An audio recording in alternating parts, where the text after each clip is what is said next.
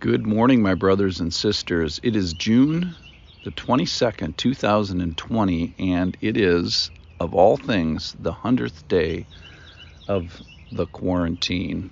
And we've been talking about, last time, we talked about meeting God in my bathrobe and meeting God in his bathrobe. And primarily, that is done through his word.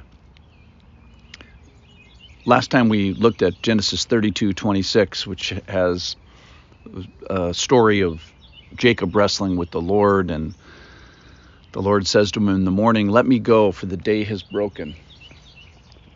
And Jacob retorts, "I will not let you go unless you bless me." And today's verse is from Psalm 17, verse 15. It talks about this meeting the Lord. And David says, "As for me, I shall behold your face in righteousness.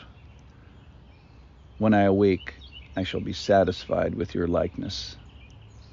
So when I get up, Lord, I get you. I get you first thing in the morning. And I don't think we can take for granted how we perceive God in the morning, how we make contact with God.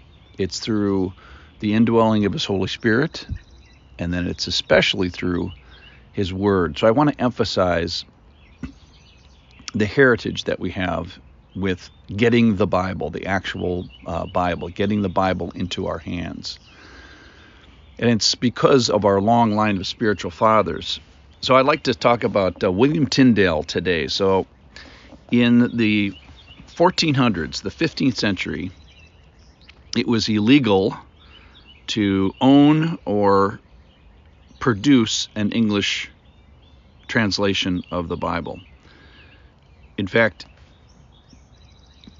in 1519, 7 parents were burned at the stake for teaching the Lord, teaching their children the Lord's Prayer, the Our Father, which we've been talking about. So that's the milieu that the rest of the story takes place. So there's a man, William Tyndale. He was proficient in 8 languages, including Hebrew and including Greek, and then eventually Hebrew. And went to Oxford, and then he went to Cambridge. So he's an incredibly qualified guy, but he's working in a milieu where there was great persecution and an anti-movement to keep the Bible out of people's hands. And of course, then even the officials and the priests didn't have the Bible, and so they were pretty ignorant about it. And he's having an argument one day in an inn with a priest, and he says this famous quote: "If God spare my life ere many years, I will cause a boy that driveth the plow shall know more of the Scripture than thou dost." So if God spares my life, I'm going to translate the Bible into English, and a plowboy will know more of the Scriptures than a clergyman. And so he sets out to translate the English Bible, and he's uniquely qualified to do this based on his language skills. He goes to the continent of Europe so he can hide out there and do his work, and eventually he translates the entire Bible. He makes 6,000, he translates the New Testament. He makes 6,000 copies. They try to destroy it, of course. He smuggles it back into England, where all the English speakers are. They get mad at him. They try to find him. They try to burn the copies. Then they try to buy all the copies. Then that just funds a second edition, which fix some of the things in it. And they keep sending emissaries to find him, to capture him, so they can kill him. Well, eventually they do.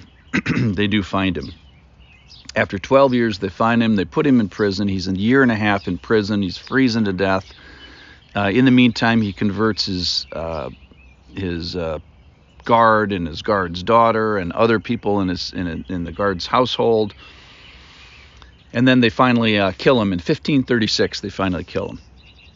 and they hang him up by his wrists with chains, and then they choke him, and then they light him on fire, and then they use a new thing called gunpowder, and somehow that was involved with it. So certainly he was strangled, certainly he was burnt, and then maybe he was exploded. And he leaves us with all these great sentences and phrases in English: seek and you shall find, salt of the earth, gave up the ghost, my brother's keeper. He said all those things for the first time.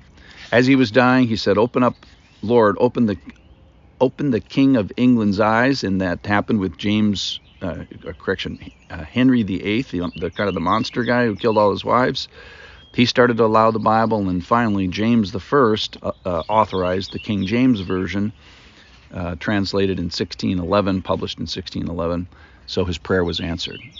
So this is the kind of guy that I stand on the shoulders of, and you stand on the shoulders of, as I have my Bible next to me here. I have my phone, which has got another Bible on it. My house is loaded with them, as many of you have the same richness of Bibles and different Bible translations. And I just want to tip my hat to Tyndale this morning for the appreciation that I have, because how is it that I behold the Lord's face in righteousness this morning? How is it that I'm satisfied with his likeness? It's primarily through the Word, and for me, it's for English, because that's my language. So I'm thinking of the quote when he was having the fight with the clergyman, the boy that drives a plow. And I don't drive a plow, but I did actually mow the lawn yesterday. If God spare my life ere many years, I will cause a boy that drive the plow shall know more of the scripture than thou dost. So we're thankful to Tyndale this morning for what he has contributed, the Bible, translated from Hebrew and Greek and translated into the language that I speak, English. Appreciate him.